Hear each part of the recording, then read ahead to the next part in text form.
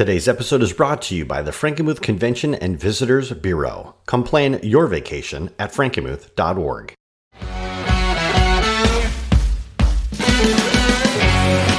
Ladies and gentlemen, welcome to the Call of Leadership podcast, where we interview people from our Michigan community who answered the call of leadership. We'll hear their powerful stories and get their advice so that we can be better leaders for ourselves, our families, and in our communities. I am your host, Cliff Duvinois. Today's guest is a fixture throughout the Michigan community. He was literally born into the service industry, both in a business sense and in a community sense. Being a part of the Bavarian Inn Zehnder family, he started serving customers when he was still a small boy. And from there, he has grown into his current role that oversees the entire Bavarian Inn Zehnder family business. This includes the aforementioned Bavarian Inn, the Motor Lodge, the Leather Shop, the Cheese Shop, and River Place. He also serves on the College Advisory Board and the Board of Fellows for SVSU, as well as numerous other philanthropic causes. Ladies and gentlemen, please welcome to the show the president of the Frankenmuth Bavarian Inn, Bill Zehnder. Bill, how are you? I'm wonderful. And yourself? I'm doing well. Thank you for asking. Why don't you talk to us or tell us about what it was like to grow up in the restaurant business? Well, my first real memory was as a young boy, I broke my foot, and I'm maybe 4 or 5 years old, and I was on a cart in the kitchen. And my mother would roll me around as she was checking food and checking things in the kitchen. And so unfortunately, my mom is still alive at 98. So we reminisce about that every once in a while that, I had that little cart. So I've been in our kitchen and in our restaurant. Other than college and the Army for a couple of years, I've always been here in Frankenmuth and always enjoyed the hospitality industry, both for the guests that we interact with and, of course, our team members who are a crucial part of the success of our business. That's true. And I know that growing up in the restaurant businesses, and this is something that your family has just been just an integral part of, especially throughout the Frankenmuth community. What was it like to follow in the footsteps of your parents? Well, my dad was a great leader and an exceptional listener. I mean, he would respect the opinions of us kids, and he'd listen and would discern the best avenue to go. He was inspirational in his ideas. My mom is the one that really was the model of work ethic. She would always be in the kitchen and had a passion for that and still does. She's a little disappointed that she has, with this Corona thing, hasn't had the opportunity to be in our kitchen much the last couple months. They were role models as to how to run a business, but also role models as to how a husband and wife interact with each other in business. And my wife, Karen, and I are fortunate that we're 45 plus years married and work together.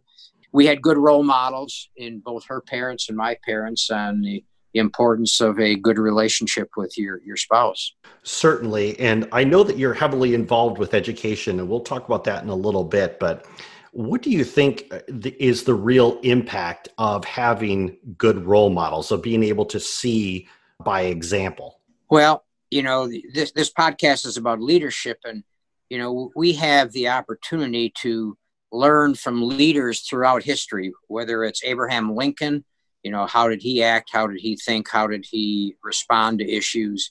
George Washington, Jesus Christ. I mean, you've got all the role models that we can look to, and we can read about them. We can read autobiographies. We can learn from their behavior, and we can try and model that in some cases, learn what they did good, try not to make the same mistakes that they may have made, and so I think that the leadership is learning from others and continuing. You heard me have this little quote earlier about green and growing or ripe and rotting. And I think it's a leader has to continue to research, to look at new ways. I ask you a lot of questions about podcasts because that's not something that my generation grew up with. But, I hope to keep learning and from you and from other people and other leaders throughout history. That's excellent. And I actually love that answer because sitting on my bookshelf right now, it is probably half of my bookshelf is dedicated to biographies and autobiographies of not only the people that you mentioned earlier, but a lot of others like Sir Richard Branson or Andrew Carnegie or Henry Ford, because I'm always interested in these people throughout history that have achieved great things. So I'm really glad that you spent some time highlighting that. When you graduated from high school, you decided you've already staked your claim in the hospitality business. Why did you choose to go to Michigan State University to pursue your bachelor's? Well, Michigan State had, way back then, back in the 60s and 70s, their program was called the Hotel Restaurant Institutional Management. Now it's called the School of Hospitality Business. And that's about all I knew. You know, I've always had a passion for other things like hunting and fishing and animals. And I thought once about being a veterinarian, but there's a lot of science involved in that. And I was better at cooking than I was at maybe dissecting it. And it was just kind of a natural fit for me. At the time, when I decided on Michigan State, an uncle of mine, my dad's brother, was a college professor and taught at Michigan State. By the time I got enrolled there, he had transferred to a different university, I think in either Tallahassee, Florida, or maybe it was in California. But so we had some affiliation, and my sister Judy also went through that program. We're pretty green and white in our family, being that my wife has a degree from Michigan State in business also, and all four of our children have degrees there, and a couple of master's degrees coming out of there. So excellent. And so I'm gonna challenge you a little bit on your green and white there, because I know you got your MBA from U of M. Why did you decide to chase your MBA?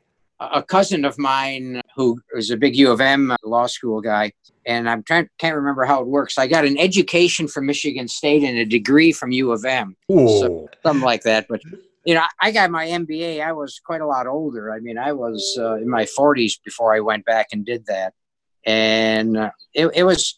I still feel very strong. It was a very good thing to do. I probably should have done it sooner because it I think broadened my perspective a little bit and expanded my vision and horizon. I've always been real interested in education. I served on our local elementary school board, on our school board. I've been involved with Michigan State's hospitality school for years. Now I'm real involved with SVSU. I taught there for a couple of years back. And education is important to me, and I think it should be important to everybody. I mean, as I said, you got to be green and growing or ripe and rotting, and you got to learn about education and learn new things continually because the world is always changing. You're absolutely right. The world is constantly changing. What do you think the impact of having your bachelor's, having your master's has had on running the Bavarian Zehnder family business? Well, I think that, you learn the accounting, you learn the finance, you learn the operations management and the human resource stuff, but it gives you a background.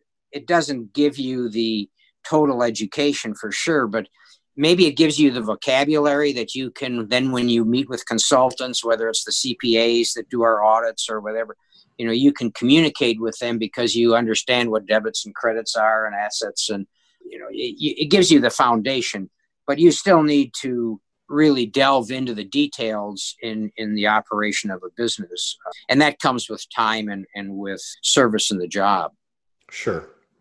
Excellent. And I know we've kind of hit on this a couple times throughout the podcast, and I'd like to do a little bit more of a deep dive. I know that you said that you're heavily involved in education. You've been working a lot with SVSU.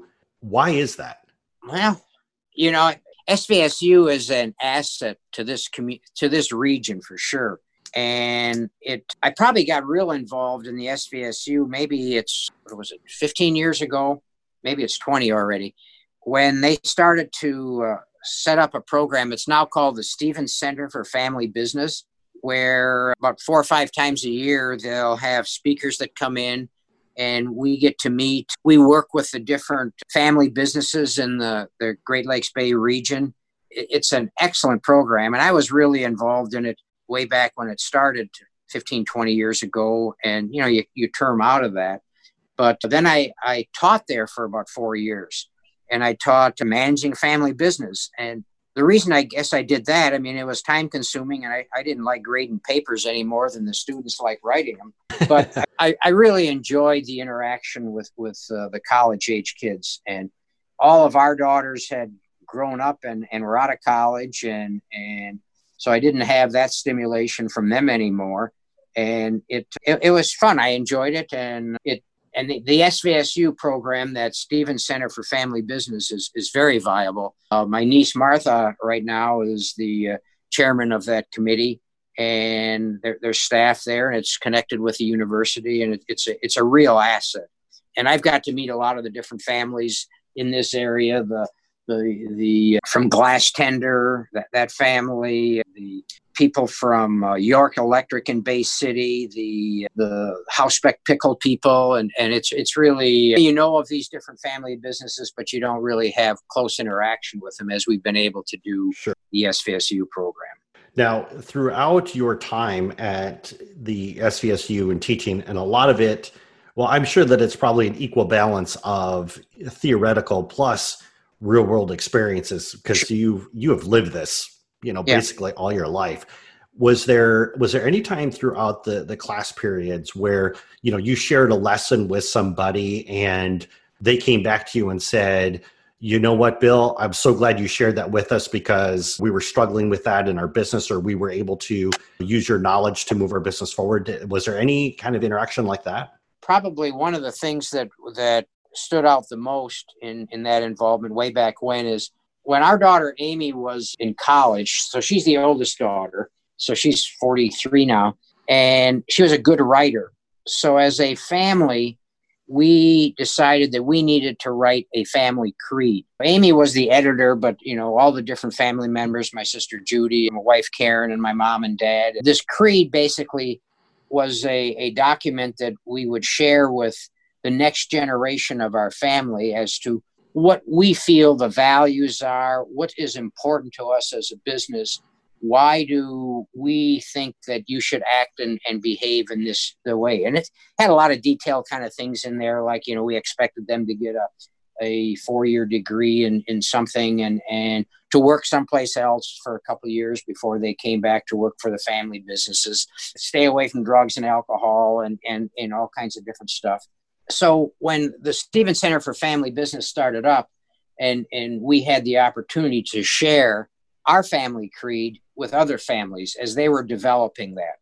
And when we wrote our family creed, we borrowed a lot of the information from some printing company in Ann Arbor. I can't even remember what the name of the company was. I had conversations with the guy, and it's you learn from other people and what did they do and what is relevant for your family and what's relevant for your industry and your business. And so it's been fun sharing with different families what works, and they've shared back with us as to what works on process-based leadership is a system that we document and keep track of different objectives throughout the years. And so it's been a good experience. That's excellent. I've actually never heard of that before, so I'm going to have to dig into that a little bit more after this podcast episode is over. But I really do appreciate the fact that you and your family actually sat down to document and to write down those values that you hold dear, because I think the values that you have personally are also the values that help steer your company through the good times and the bad times. Would you agree with that statement? Yeah, it's now, in bad times like we're experiencing right now, that you have to go back to, okay, what's important to us? What are my personal values? What is our corporate values? What's our purpose? And you got to be grounded in those pillars as you continue to think about how we move forward and how we continue to operate a business. One of our philosophies, a lot of times in businesses, some of them want to build it up and sell it, spin it off or close it or whatever. You ask about my mom and dad, and years ago they went to a seminar and they came back and with a little plaque, and it's still down in Tiny's room, which is my dad's name, this business shall continue forever. So that's a pretty strong statement. So what do we do to make sure this business continues forever? And it's not something that we take lightly. It's the long-term focus that we have. And yeah. Yeah, and I agree with that because it seems like in the time that I spent in Southern California, every time that I would get involved with a business, someone would always say, okay, so if we're going to start a business, what's our exit strategy?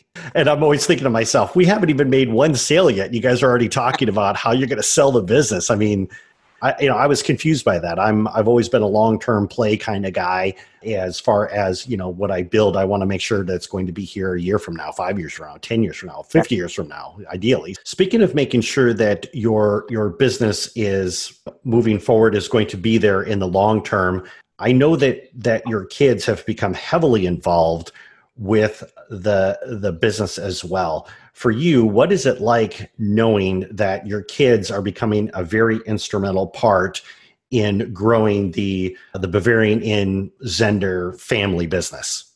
Who is the general manager of the Bavarian restaurant, an exceptional leader in and of herself. She's done a phenomenal job as leading the rest of our team through all the decisions that we need to make on a day in and day out basis with this coronavirus thing. And I'm very proud of her and the work she's done. And she's a bright, intelligent mother also. I mean, she's got 2 kids, 2 grandkids that we're finally getting to see a little bit again. Our younger daughter, Karen and I, my wife and I have 4 daughters. 2 of them are involved in the business. Our younger daughter just had a baby here a year ago now. So she is more involved in the marketing and the retail operation of our business. But there's about 10 years difference in age between the 2. Then my sister Judy, 2 of her children are also involved in our operation. Michael Keller Zehnder and Martha. It's heartwarming because if we want to say this business shall continue forever, we need to have somebody that's taken over after Judy and I, as you know, we're not spring chickens anymore either. And we got to make sure that we perpetuate this business by training and developing and supporting them in their activities and endeavors and their challenges that befall them. Today's episode is brought to you by the Frankenmuth Convention and Visitors Bureau. German architecture, chicken dinners, and the world's largest Christmas store are just the beginning. Frankenmuth is quickly becoming known for so much more than chicken and Christmas. From trendy dining to timeless horse-drawn carriage rides, kayaking to adventure parks, ballparks, water parks, regular parks, sweet Moses, there's a lot to do in one trip to Frankenmuth. Visit the must-sees of Little Bavaria, then grab your crew and find something new waiting to be discovered. Pack a picnic blanket, order takeout from your favorite place, and let your kids delight in exploring while soaking up the little moments in life. Join the generations of families in our hotels during the 175th anniversary season in 2020. The perfect road trip awaits you. Start planning your unforgettable family vacation at frankenmuth.org. Now, back to the show. Sure. And speaking of challenges, I know that right now we're in the middle of this stay-at-home mandate. Businesses are closed, restaurants and bars are closed. And within the next few weeks, we're set to start having those restrictions lifted so people can start going out. And I know one of the things that my fiance and I talk about quite a bit is where we're going to go, because we miss going out to dinner. We miss those little things. And from yourself, because I know with your family actually running a restaurant, a key restaurant in the Frankenmuth area, what are 3 key things that people should be aware of if they're going to go out and dine out with their families and yet be able to feel safe about doing so? Well, I think that, we've got about a 40-page document that we put together on protocols for our team, and whether it's face mask and health. And so I think when guests start coming back, they should wear a mask to protect themselves, to protect our team. And I think that they should be extremely appreciative of the team members who are here.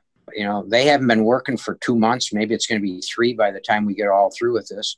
And I don't think, we're trying to figure out, there's shortages of some foods, some food products that, what's our menu going to look like? It might change daily because we don't have some products. That's true. Maybe the guests have to be a little bit more understanding that it isn't going to be exactly like it was. We're going to try and be as hospitable as we can, but it's a little hard to see the facial expression on your waitress as she comes to the table when she's got a mask on. That's true. So we're trying to work through all these things and expect to have that happen. You read stories about the conflicts that some people are having as they go into different bars or the dollar store, they shoot somebody. I mean, it's just crazy. So, be respectful of the hospitality employee that you're greeting. They're having challenges themselves and their family and their personal lives. We're all going to be doing the absolute best job that we can with the circumstances that are before us. And, we've been in the hospitality industry a long time, and my father and grandfather had experienced different business crises over the years. But as I just read something a day or so ago that, especially leaders, often when you're evaluating yourself and what you're doing, the question is asked, well, where do you see yourself in 5 years? What do you see yourself doing? Well, 5 years ago, nobody saw themselves dealing with what we're dealing now. So that's why you got to have solid values. You got to have solid principles. You got to have an inner purpose for your business and for yourself, and fall back on those, and that'll get you through it. Yes, amen to that. And I know that as it's going up, and yourself, just like a lot of other businesses out there, are going to be really doing your best to make sure that you take care of your guests. So as we wrap up this interview, if any member of our audience wants to connect with you or following anything that you're doing online, what would be the best way for them to do that? They can go to BavarianInn.com. That's our website. And, we monitor that continually. I'm Bill Zehnder. They can contact me. I'm not a real big Facebook guy, so some of the social media stuff, I'm learning how to use it and do it. This is the first Zoom meeting I've had where I haven't been live on Zoom, so it's a little different. But, I'm adapting, I think, pretty well to the technology. So, yeah, they can just contact BavarianInn.com, and we'll get back in touch with them. Excellent. Thank you so much for your time today, Bill. I know you're very busy, especially with everything that is going on right now. But, thank you once again for your time today. I really do appreciate it. You bet. And, Cliff, when you're ready to come back to restaurants and we're ready to open and you and your fiance want to do that, of course, come see me here at the Bavarian Inn. I'd love to meet you in person and do an elbow bump if we can't do a handshake. You know what, Bill? I'm looking forward to that. I really am. And we're definitely going to make that happen. So thank you very much.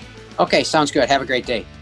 Hey, everyone. If you enjoyed this episode, then subscribe to our email newsletter. When you subscribe, you'll get new episode announcements. You'll get all kinds of great behind-the-scenes information on upcoming guests. Plus, you'll receive special offers from our guests and partners that you can only get through the email newsletter. Subscribing is quick, easy, and best of all, it is free.